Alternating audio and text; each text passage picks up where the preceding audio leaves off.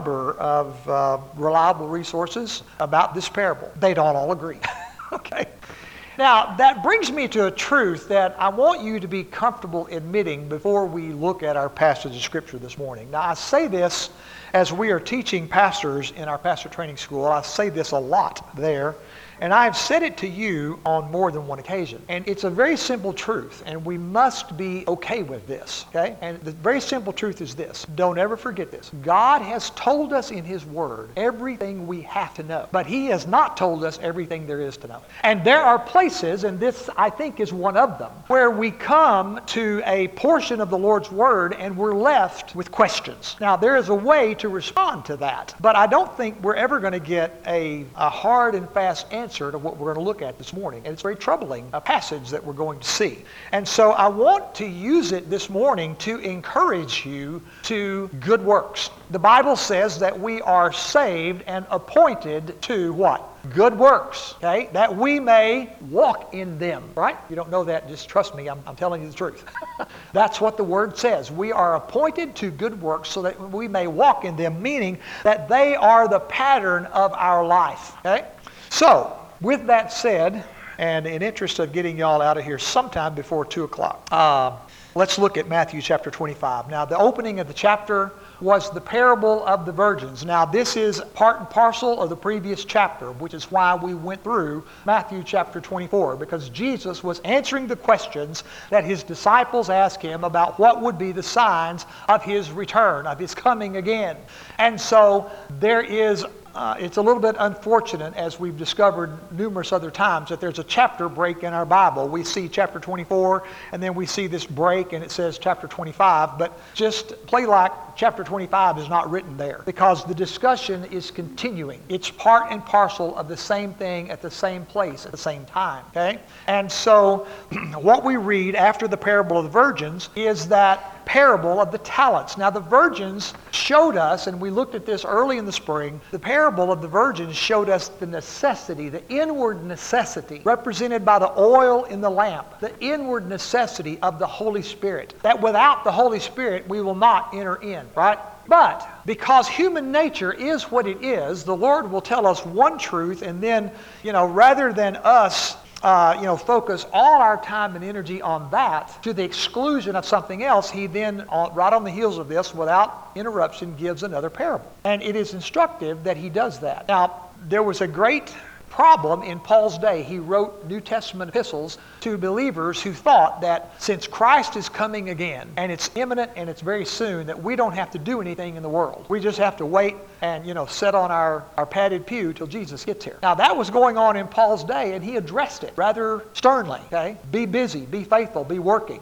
And so that's the subject of this parable. It is the outward manifestation of faith. And I want you to see that as we read it. Because, you see, Paul wrote in the New Testament that we are saved by grace through faith, and that not of yourselves, lest any man would boast. And you may not know this, but just trust me about it. It was a long time. One of the most contested books in your New Testament was the book of James. For the longest time, people did not want to put the book of James in the New Testament because they thought that it conflicted with what Paul said about being saved by grace. James said, you say you have faith, then what? Show me your works. Because if you have real faith is going to produce works. But that contention went on for a long time until they finally included the book of James in the New Testament. Now, it should be there. It's inspired just like the rest of it. But there was a lot of controversy about that. And so what you're seeing here in the parables of Jesus is the inward manifestation of the Spirit, followed in this parable by the outward manifestation of that Spirit working for the kingdom. Okay? So here's how the parable goes. Verse 14, Matthew chapter 25. Again, it will be like a man going on a journey who called his servants and entrusted his wealth to them. To one he gave 5 bags of gold, to another 2 bags, and to another 1 bag, each according to his ability. Then he went on his journey. The man who had received 5 bags of gold went at once and put his money to work and gained 5 bags more.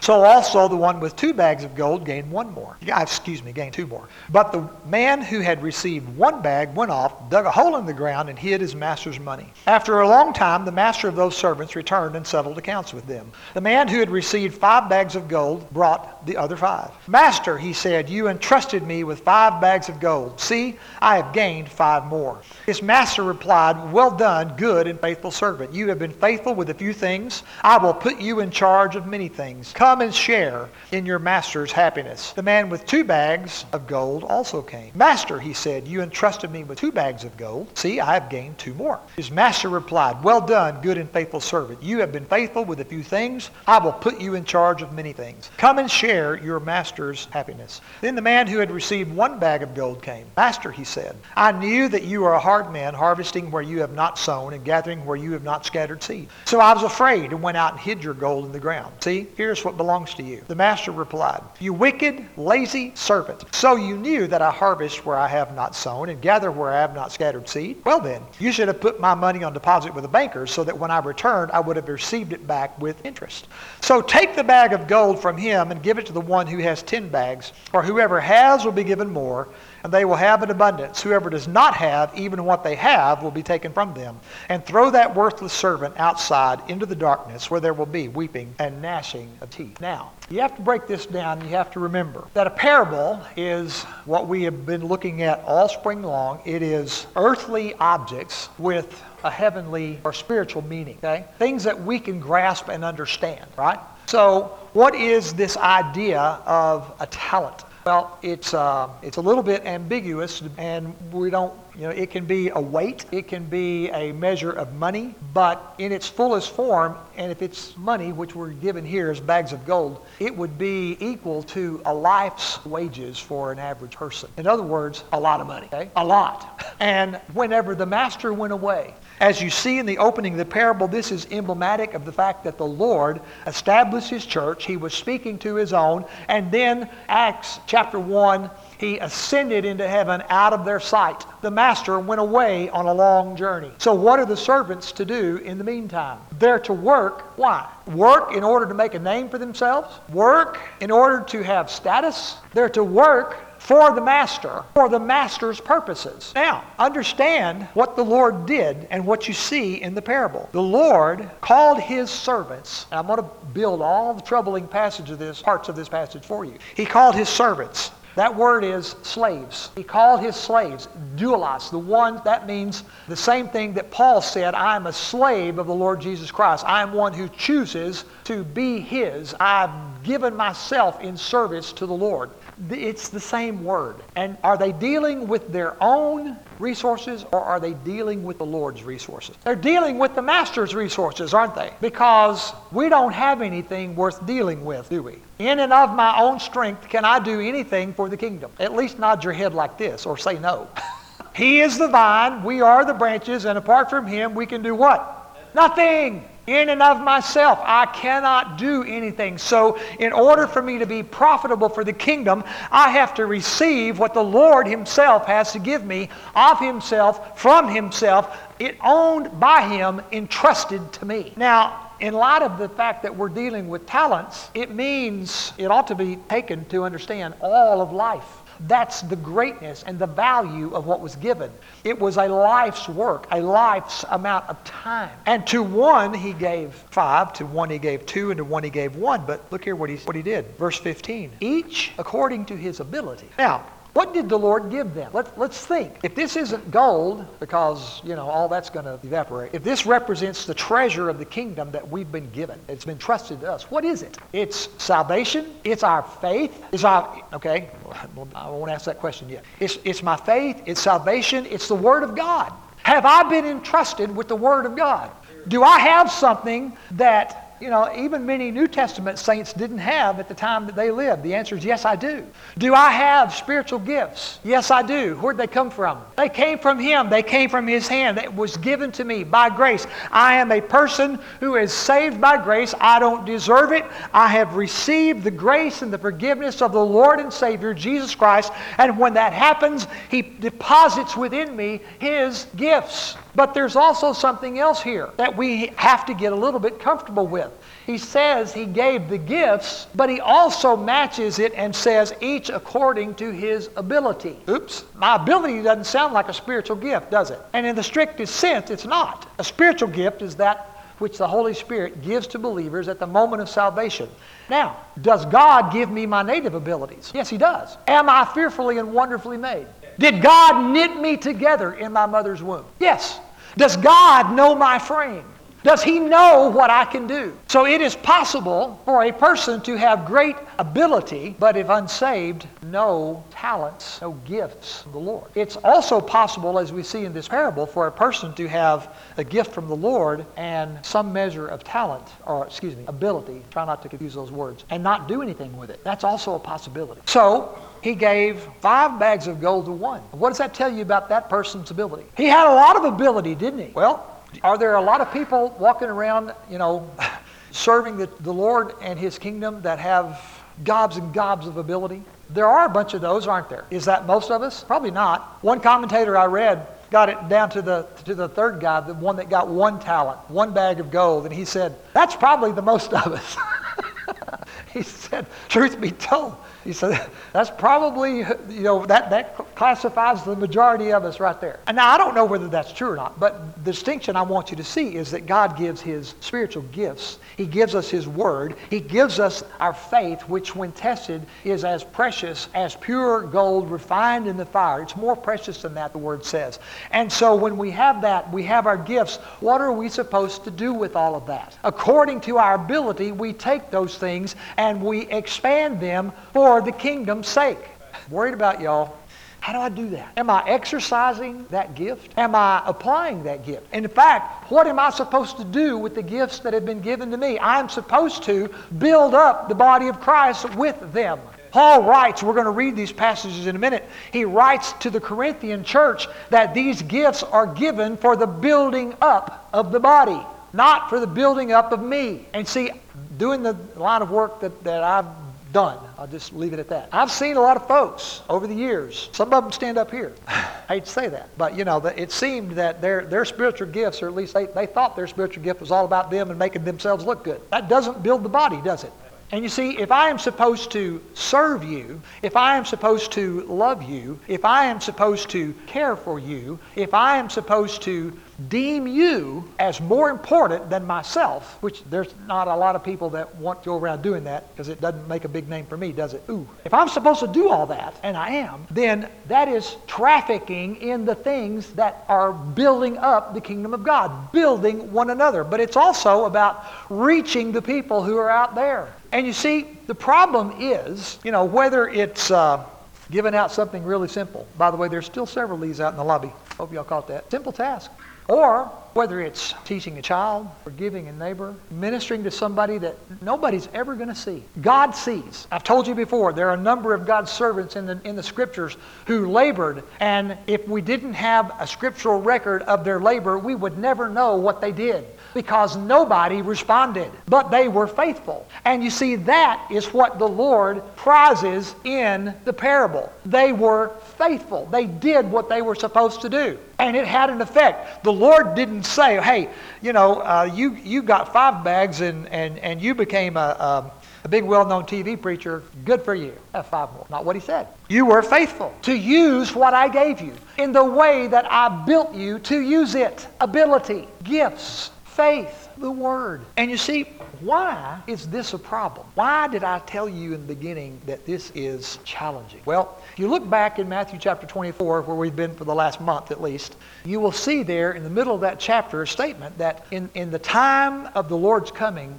leading up to that, one of the markers is that the love of most, love of many, will grow cold. Now, it's interesting to me that it doesn't simply say the love of God, my love for God will grow cold, or it doesn't say my love for my fellow man will grow cold. It just says love.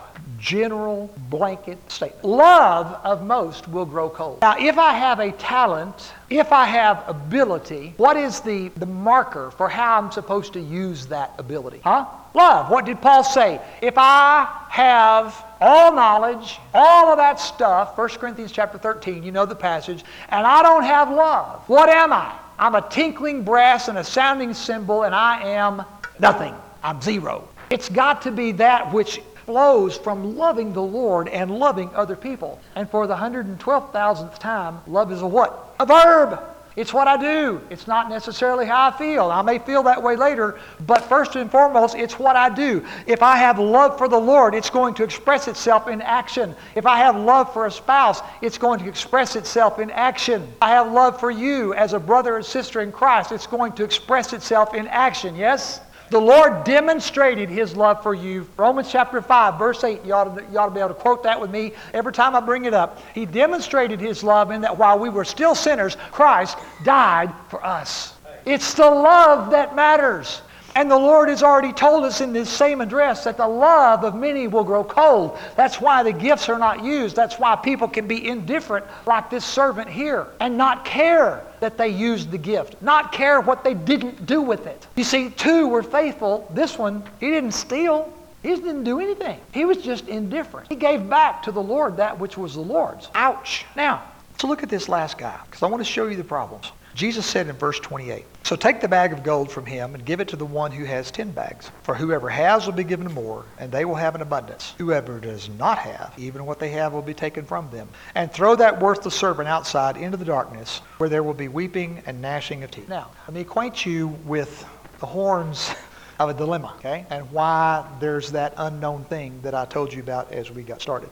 All three servants are identified in the beginning as slaves of the master, right? So what would that tell you about their state before the Lord? Were they saved or were they unsaved? That's a real hard problem to get around. They're all termed the slaves of the Lord. He entrusted His servants with His stuff. So they're the Lord's. So when you get down to this last guy, throw that worthless servant outside. That's a real problem. And I will tell you that there are folks who look at this passage and they take this passage to mean, and they teach other people, that a saved person can lose their salvation, and the rest of Scripture does not teach that. So when you come to this very problematic verse, you have to do a couple of things. You either have to say, well, this means that, or some people take it to mean, well, there's a purgatory. Well, I'm sorry. Purgatory is an invention of the Catholic Church that's not in the Scripture, and there is no such place as a waiting period between heaven and hell where you can suffer there long enough and then you can finally get into heaven. There are people who use this verse to try to create that idea. It's not true.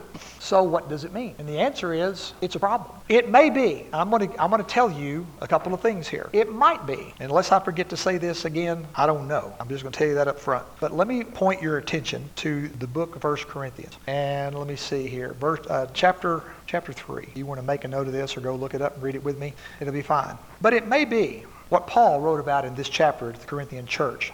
And beginning in verse 10 of chapter 3, Paul says, "By the grace God has given me, I laid a foundation as a master builder, and someone else is building on it. But each one should build with care. For no one can lay any foundation other than the one already laid, which is Jesus Christ. If anyone builds on this foundation using gold, silver, costly stones, wood, hay, or straw, their work will be shown for what it is, because the day will bring it to light," the day of the Lord. "It will be revealed with fire, and the fire will test the quality of each person's work. If what has been built survives, the builder will receive a reward. If it is burned up, the builder will suffer loss, but yet will be saved, even though only as one escaping through the flames." Now, that is a sobering thought, and I can't tell you for certain that that's the connection between, that is the connection back to the ending of the parable and this one servant. But it's the only thing that I can make that's consistent with Scripture, and if that is the case, then we're seeing something here that the Lord did not choose to fully explain to us. So do we spend all of our time trying to figure that out and worry about it, or I think there's a better option. I think, number one, we can simply say, whatever this person is going to suffer and how they're going to suffer, God chose not to disclose that to us. We understand that the person is saved, but he has a life without reward. And you see, whenever we studied the book of Revelation and you saw the worship scenes there in Revelation chapter 4 and Revelation chapter 5, and the Lord is before everybody to be worshiped and praised and adored, and the whole scene is those who have redeemed, they've suffered through, they have endured, they've completed the race, they've run it, they've won the crown, and they have something to throw at the feet of Jesus. I don't want to be without. I don't want to be without. And what the Lord has given to us, to coin an overused phrase, what He has given to us, it's use it or lose it. Use it or lose it. Be about the business of the kingdom. And you say, well, God didn't give me that much. Well, bless Patty, He gave you something. Whatever it was, use it. Employ it for the Master's purposes. You don't know what God will do with the effort that you give to His kingdom. You don't know that. And you see, here's what happens a lot of time in the church. We are so good. Our fallen, sinful human nature is so good. We look around and we say, well, God didn't give me much, therefore I don't have to do much. How come I didn't get as much as Nikki got? How come God didn't bless me as much as He blessed Brother Don? Poor me. I'm going to spend my life worrying and fretting about what I don't have rather than doing something with what I do have. Take what you've been given and use it. Now, look over there in 1 Corinthians. Just turn a few chapters to the right. I want to show you something. 1 Corinthians chapter 12. And let me start. This is Paul's discussion of the gifts and the body of Christ functioning together as a body. And in verse 21, he begins with the eye. And he says, the eye cannot say to the hand, I don't need you. And the head cannot say to the feet, I don't need you. On the contrary, those parts of the body that seem to be weaker are indispensable. And the parts that we think are less honorable, we treat with special honor. And the parts that are unpresentable are treated with special modesty, while our presentable parts need no special treatment. But God has put the body together. What? Who did the putting together? God did. I didn't do it. You didn't do it. God knows the end from the beginning. He knows what's perfect. He does what's perfect, and He always does it right. And whenever I think, well, I didn't get this, poor me, I'm not like somebody else, then I may as well just be saying, well, God, you don't know what you're doing. That's a bad thing to say. Sorry. Let me get back to the scripture. But God has put the body together, giving greater honor to the parts that lacked it, so that there should be no division in the body, but that its parts should have equal concern for each other. If one part suffers, every part suffers with it. If one part is honored, every part rejoices with it. Now you are the body of Christ, and each of you is a part of it. And God has placed in the church, first of all, apostles, second, prophets, third, teachers, then miracles, then gifts of healing, and that next one, of helps. And we don't spend a lot of time talking about the gift of helps, do we? You see, I wanted to be the preacher. I wanted to be the one that somebody got to see on TV or have the big ministry or whatever. Or I wanted to be the real notable teacher. I wanted to be the apostle. Well, what about those people that got the gifts of helps? What is that? There's not a specific task associated with helps, is there? Do you know that I have a whole lot of people around me, and you do too, who have the gift of helps? We have something that we've been called to do, something we've been entrusted by the Lord, just like these servants. And none of us can do that by ourselves. We are part of the body of Christ. And we can't do it without those people who come along in ways that we don't even think about, ways that seem insignificant, and they're just helping because God has given them the ability to do it. And don't ever think for 2.5 milliseconds that God doesn't notice what they do, because He gifted them to help.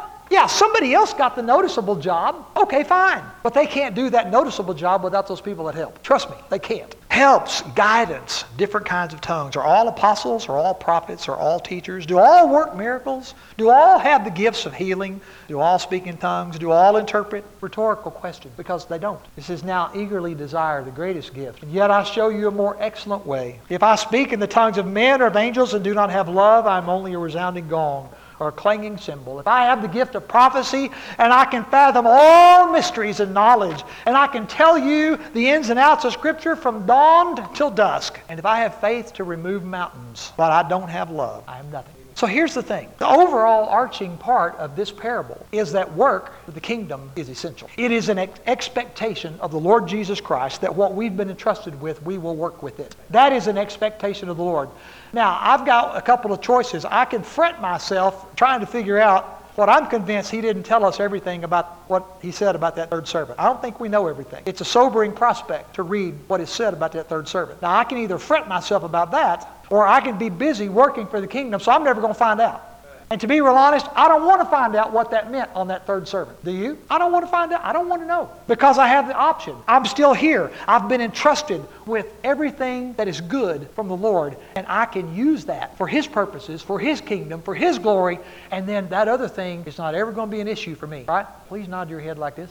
It's not going to be an issue, but it's over there as a caution. Don't find out what that is. Okay? And I'll just tell you, this passage is, I've struggled with this, but the overarching part of it remains. I've got to be busy for the kingdom. And if I do that, the rest of it will take care of itself. Because the Lord will see my faithfulness with whatever He gave me, whether it was a little or a lot, and He will reward. Amen? He will reward. And I want the reward. Do you? Now, what's the response here? I think the response is, I don't know what it is for you. I'll just tell you kind of what my response has been. My response has been, I need to be doing more for the kingdom. I need to be working harder to make sure that I am counted as faithful, that I am understanding the Word, that I am ministering with the Word, that I am reaching out with the Word, that I am comforting with the Word, that I am evangelizing with the Word, that I am instructing with the Word, because that's been entrusted to us. And the talents, the gifts that happen to have been put on my pointy little head, I got to use that correctly, rightly. A lot. True. And if I haven't, or if the Lord touches me about that, then here's the good news. Maybe I found myself being lackadaisical. Maybe I found myself being indifferent. Maybe I found myself where I might say, love is cold, or it's not as hot as it used to be. Any of those are possible. And if I'm there, here's the good news. God is still the God of second chances, and He's still the God of forgiveness. Always come unto me. Come unto me. I will give you rest. I will use you. I will make you whole. He says, come to me. And He can use us, and He will. Whether it's taking a harmless little packet out to somebody or sitting down with somebody who's sick and ministering to them. All of it's in order. Stand with me, would you?